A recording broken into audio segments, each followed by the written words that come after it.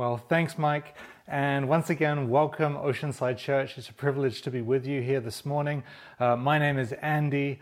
Miss you lots. It's actually snowing here as we film this. I'm sure it's still snowing when you're watching this as well over the weekend. What an amazing time. And just see the beautiful glory of God's creation out there. It's awesome. School kids, I'm sorry that this didn't happen during school time. You could have had a couple snow days, but here we are. It's happened on the weekend, and I know my kids are getting out there having an amazing time sledding and all of that. So I hope you're having fun this weekend. This morning, I'm really just praying that God meets us and challenges us through His Word. He spoke to me a few weeks ago about what he would like me to bring this morning. I really felt that we were going to be in 1 Corinthians chapter 1 and 2. He just put that passage on my mind and really sewed it in there. And I hope that, he just pushes into you this morning as you receive it on the other end here. But if you have a Bible with you this morning, I'd encourage you to go and get one. It's nothing like turning to the text and reading it along with us. If you have it, we're going to be in 1 Corinthians 1 from about verse 18 onwards into chapter 2 as well. And there is a lot in these two chapters if you know anything about them. There's probably more than we can chew on this morning. You could probably do a whole preaching series on just the first two chapters of 1 Corinthians.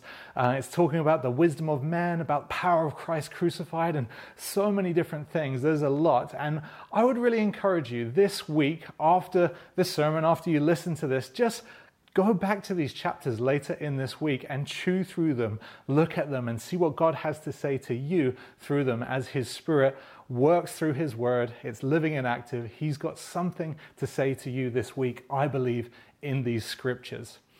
Well, let's get into it. Paul wrote this letter, one of God's apostles there. He wrote lots of the New Testament, and he wrote this letter to a church. As you can guess, it's called 1 Corinthians. It's to a city called Corinth. It's about 15 years after he had become a Christian, started to follow Christ, and this was an influential port city, and it was in the process of being rebuilt. At about 150 BC, so before Jesus was born, it was actually leveled, destroyed by the Roman Empire because that city would not agree that Caesar was king and all of that stuff. But now, in this time, in first century church time, it is now being rebuilt and try to be rebuilt into its former glory. One historian writes this about Corinth at the time. It says, Julius Caesar refounded the city as a colony in about 44 BC. So it's about 100 years before this letter is being written. But he populated it with conscripted Italian, Greek, Syrian, Egyptian, and Judean freed slaves. Within just a few years, New Corinth's settlers were enormously profitable. Corinth was at a crossroads of the nations, and it had brought thousands of eager settlers from all over the Mediterranean world and enormous personal wealth to a local ruling class of self-made men and women. The city was young, dynamic, not bound by tradition, a mix of dislocated individuals without strong ethnic identities seeking to shed their former low status by moving to Corinth and achieving a social honor and material success. Really interesting as you realize the things about these cities that the disciples are writing letters to. It really makes it seem like it's not a million miles away from our world. At the end of that quote, he says, they were there to achieve a social honor status, the status of a social honor and material success. And there was one way that you could achieve success in Corinth. There were lots of different ways, maybe by building wealth, but one of them was called sophistry. Now, sophistry comes from the Greek word Sophie, which translates into our word wisdom. And when we see Paul write the word wisdom in the text here that we'll read this morning, the word he's using is Sophie. And so what was sophistry? Well, sophistry was a popular thing in those times where these amazing teachers, these traveling intellectuals would go throughout the Roman Empire and maybe different empires as well, and they would go into the middle of the city, into a place called the Forum, which most good cities, most cities that you wanted to be in had. They would show up there and they would debate about philosophy, politics, ethics, or the different gods. And we know that there were lots of different gods around at that time. And It's interesting because wisdom and thought and philosophy and intellectualism were alive and well during these times. You know, we often think as 21st century Christians that we're so smart and we know so many things. In reality, the ages that have gone by in the past were known for these things as well. And these teachers were called sophists, and they had their own disciples, their own followers, and their style was really more about entertainment than really substantive wisdom. It was more about putting on a show and defeating the argument of the opposition than actually finding real truth. And so it was an interesting time that Paul was writing into. And in 1 Corinthians, we encounter a church who is embedded in this intellectual culture that's experimenting with all these ideas and is trying to elevate wisdom and knowledge above so many other things. And it ascribed power and influence to those who were most charismatic in that time. Now, it really doesn't sound a million miles away from our culture and what we do. You know, the sophists, those teachers, they had disciples, they had followers, and that's how they created influence. People would send their kids, if a popular sophist came through, the rich people would send their kids, hey, go sit under this sophist, go sit under this teacher, learn their ways and learn how to have influence, just like they have influence in their intellectualism. And today, we think about social media and hashtags. You know, power today is about creating a following. We've seen amazing examples where a hashtag, a new thought, a new argument raises in these times and people flood towards it. The same was true of Corinth as was true of our church today and what we are embedded in. Wisdom today and thought life today and what we think is right and wrong is changing at an ever-increasing pace. We know this. I was just thinking today about, you know, if you watch your favorite sitcom from 10 years ago, you know, I grew up with my brother and sister watching some stuff, and if I go back and watch that on Netflix now, I can be like, wow, you wouldn't really write that script today. You wouldn't say those jokes. You wouldn't do it in the same way. It's not too offensive, but it's a bit on the borderline. You wouldn't write that show today, and we can quickly see the speed at which wisdom and knowledge is changing in our day and evolving. And it was the same in Corinth. If you read 1 Corinthians and 2 Corinthians, Paul is writing a letter saying, hey, come back to the centrality of the gospel. Don't be distracted by all these other things. You're muddying your life with all these other things. Come back to what the wisdom of God is. And that's where the first 2 chapters of 1 Corinthians are devoted to. So let's crack open the Bible. We're going to again open to 1 Corinthians 1, and we're going to start at verse 18. So it says, "For the word of the cross is folly to those who are perishing, but to us who are being saved, it is the power of God. For it is written, I will destroy the wisdom of the wise, and the discernment of the discerning I will thwart. Where is the one who is wise? Where are those sophists? Where is the scribe? Where is the debater of this age?" You know who he's talking about now. "Has not God made foolish the wisdom of the world? For since in the wisdom of God, the world did not know God through wisdom, it pleased God through the folly of what we preach to save those who believe. For Jews demand signs, and Greeks seek wisdom, but we preach Christ crucified, a stumbling block to Jews and folly to the Gentiles. But to those who are called, both Jews and Greeks, Christ the power, God, and the wisdom of God." The early church, just like us, was getting caught up in man's wisdom and ways. We need to be reminded of a few things that Paul says in these verses, empowered by the Holy Spirit. The first thing is that we need to know that the wisdom of man is perishing. It says, "For the word of the cross is folly to those who are perishing." It's going to be destroyed. He says, "I will destroy the wisdom of the wise." You know, we need to be reminded that man's wisdom, our wisdoms, the world's best thought out ideas, are at the end of days going to perish. In 1 Corinthians 2, verse 6, it says this, "Although it is not a wisdom of this age or of the rulers of this age who are doomed to pass away, What is Paul saying there? He's saying, no matter what you hear in the forums downtown, no matter what you go and see for entertainment, no matter those intellectual or ideas that you're hearing about constantly, that you're hearing your neighbors talk in and out from, those things are ultimately going to pass away. And the only thing we can cling to is actually the wisdom of God. It's so easy to think that we are more advanced in this than first century Christians. Now, in kind of scientific knowledge and industrial knowledge, but in wisdom, I'm not so sure. If you look back and to see what they were saying in the courtyards and in the places, the wisdom of man has not advanced as much as we might think. That's challenging for us because we are putting our hope in different things in these days. In these times with the world saying so many different things, we like to subscribe to that and join this movement and all of that. And we have to weigh as Christians, okay, does this line up with God's truth? Does this line up with his justice plan? Or is this man's plan? Is this something that ultimately is going to fade away? Probably the thing that I was most challenged by this week as I thought and was challenged about, how we in the 21st century aren't that much more advanced than the first century was this verse in 1 Corinthians 2:7. He says, "But we impart a secret, hidden wisdom of God, which God decreed before the ages for our glory." And listen to this. "None of the rulers of this age understood this.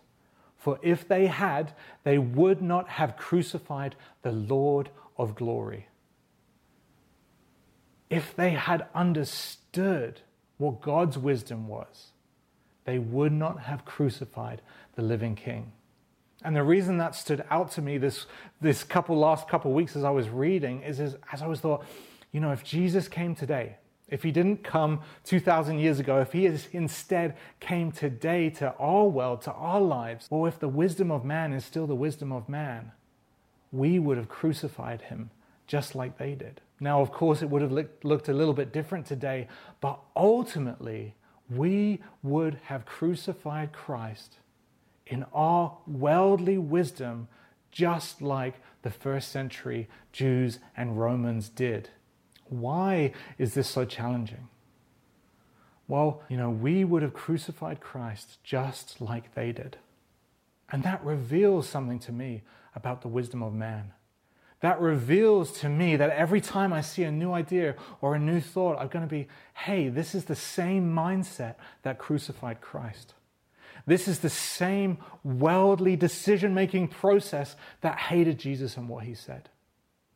So if I'm going to be a believer in this world, I now need to look at man's wisdom in a way that I'm going to say, hey, if this wisdom crucified Christ, then how am I going to live in this world? None of the rulers of this age understood this. For if they had, they would not have crucified the Lord of glory.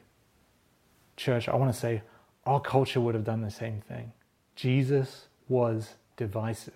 Boy, he knew how to light fires. If the image you have of Jesus today in your head is that he would have not have got himself killed, I think we might have a bit of an airbrushed view of Jesus and might be following a hollowed out version of him that we've sort of shaped into our 21st century way of living. The gospel, it was as divisive then as it is divisive today. One quote as I was researching for this said, "If you want a God who is tame, if you want a God who is predictable, if you want a God who is safe, do not follow Jesus." The wisdom of God is Jesus Christ, and the world, just like 2,000 years ago, does not know what to do with that truth. One of the points I want to make here today is that the gospel is an upside down kingdom, and it seems so foolish to the world. Now, here's the bad news about that. I'm sorry, there is some bad news, but the gospel will forever and always be complete foolishness to those who are outside the kingdom of God. We can't smart talk people into a relationship with Jesus. We can't argue people into heaven. Some of us with our family or work colleagues around us are just waiting for them to one day realize that Christianity makes sense. But it doesn't make sense. In 1 Corinthians 2:14, again, just a little bit further on, Paul says this, the natural person does not accept the things of the Spirit of God, for they are folly to him, and he is not able to understand them because they are spiritually discerned. So what is the good news? Let's turn back to 1 Corinthians 1 verse 25, and we'll read up to 30, where again talks about the foolishness of this gospel. It says, the foolishness of God is wiser than men, and the weakness of God is stronger than men. For consider your calling, brothers. Not many of you were wise, according to worldly standards. Not many were powerful. Not many were of noble birth. But God chose what is foolish in the world to shame the wise. God chose what is weak in the world to shame the strong. God chose what is low and despised in the world, even the things that are not, to bring to nothing things that are, so that no human being might boast in the presence of God. And because of him, you are in Christ Jesus, who became to us wisdom from God, righteousness and sanctification and redemption. A powerful passage about the upside down, back to front way that God wants to do things when we compare it to the way we would have done it. I love verse 26. It kind of starts out with an insult there. For consider your callings. Not many of you were wise, rich, or powerful. It's true for most of us as followers of Christ. We're not especially wise according to the world standards, rich or powerful, most influential. No. But God is doing something else. And in verse 27, it reveals that God actually wants it this way because God is choosing the foolish things to shame the wise things of this world. Church, are we ready to step into that? Are you foolish? Are you weak? Are you low or despised in this world? Well, the Bible says that God wants to use those people. So we need not be afraid to appear that way to the world around us. None of us wants any of those things. None of us wants to appear foolish, weak, low, or despised. But Jesus lifts those who are viewed that way up and creates them to be influencers in his kingdom. And I love verse 30 where it says, Christ Jesus, he's our wisdom, he's our righteousness, sanctification, and redemption. Do you feel spiritually wise this morning? How about righteous? Do you feel righteous this morning as you receive this message? What about sanctified or redeemed? Depending on what's going on in our lives, we all feel different things about those four truths. But the Bible states them as fact over each one of us, that we have the real wisdom, that we are righteous, that we are being sanctified, even though it might appear slow at times, and that we are redeemed and will be redeemed on the day we see him. We need to not act in our feelings, but in the truth. How foolish do you think the gospel sounded to the first century teachers, those sophist teachers, those wisdom speakers? Pretty foolish. It's not like the cross and the gospel was a really smart thing 2,000 years ago and now it's like, no. The early church was saying, God became man. Well, that's foolishness in itself. God can't become a man. He's way better than man. And he didn't become just any man. He became a poor one on the lowest shelf. He didn't become a Roman to rule and reign. No, he came in the most insignificant way possible. The most lowest, the bottom rung on the lowest shelf. Not only that, but he was the Messiah, but yet he was killed by the elites at the time. How can God be killed? And not just killed by, say, a murder or an accident, but killed in the most dishonorable way possible. God? Really? God came in this way? Are you sure? Our gospel, our power, our wisdom is nothing like the world knows or would have picked out for themselves. Let's read 1 Corinthians 2, verse 1 to 5. It says, "And when I came to you, brothers, I did not come proclaiming to you the testimony of God with lofty speech or wisdom, for I decided to know nothing among you except Jesus Christ and Him crucified. And I was with you in weakness and in fear and much trembling. And my speech and my message were not in plausible words of wisdom, but in a demonstration of the Spirit and of power, so that your faith might not rest on the wisdom of men, but in the power of God." If you know anything about Paul, you know that he's an intellectual. You know that he was the wisest of the wise in his day, or certainly the most intellectual person of his day. In that crowd, he was the elite. He would have been that sophist teacher, destroying his opponent and making a better argument. But yet he writes to the Corinthian church and says that means nothing. Man's wisdom means nothing. We need our faith not to rest in the wisdom and man-made ways of arguing, but in the power of God. In 1 Corinthians 1 verse 17, he also says something similar. He says, "For Christ did not send me to baptize, but to preach the gospel, and not with words of eloquent wisdom, lest the cross be emptied of its power."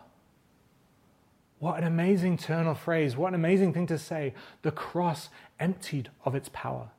None of us want to see the cross emptied of its power.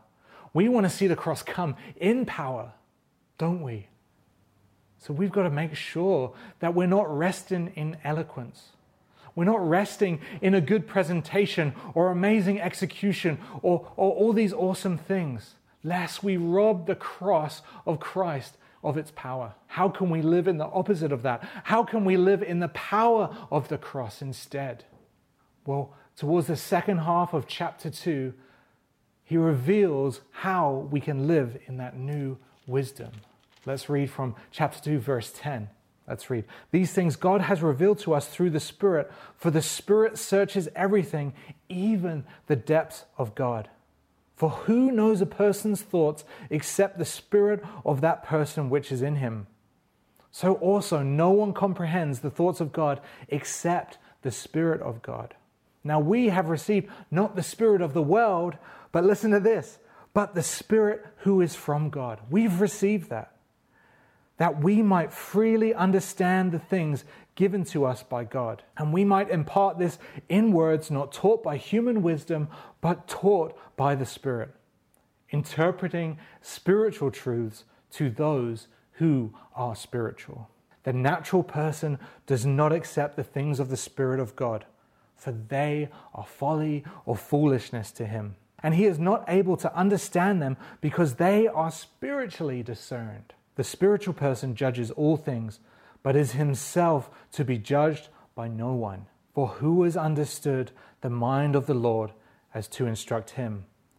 But we have the mind of Christ. What does that mean? What does it mean to have the mind of Christ? That last sentence, but we have the mind of Christ. You can have something and you can forget to put it on. If we don't put on the mind of Christ daily, we will live just like natural people in the wisdom of this world. Is it possible that we can have the mind of Christ but put it on the shelf?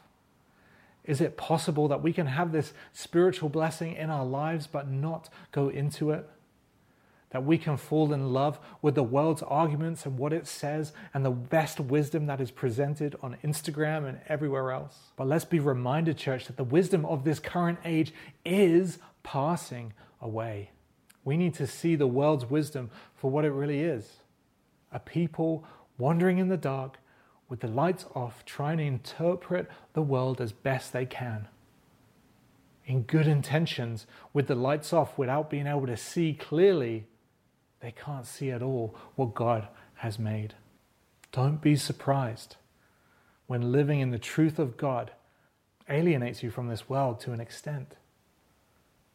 Our 21st century world would have killed Jesus just like the first century world. The most loving thing we can do for the world around us is to live in the power of the cross.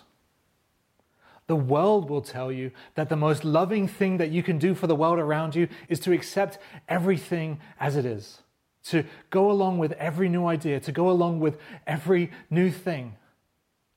No, the best way to love people as Jesus would have loved them is to present the power of the cross to them. Church, it's my prayer for us that as we step into this next season, that as we step out of the isolation and back into community in the coming days, that we would live in the power of the cross. That we would not empty it. That we would not just try and do the programs again. That we would not just try and do the motions again, but we would live in the true power of the kingdom of God. I believe that He wants to deliver Nanaimo into His kingdom. We believe, just like we saw those baptisms earlier today, we believe there is a hungry people who are waiting. It says the harvest is plentiful, but where are the workers? Are we going to put up our hands? Are we going to live in the power of the cross? I think we'll be surprised when we lay everything down, just like Paul did, and said, I come to preach Christ crucified. Even though it sounds foolish, there is power. And didn't the early church see God come in power? I believe He wants to move again today. Thank you for listening. We hope to see you very soon. Let's worship some more.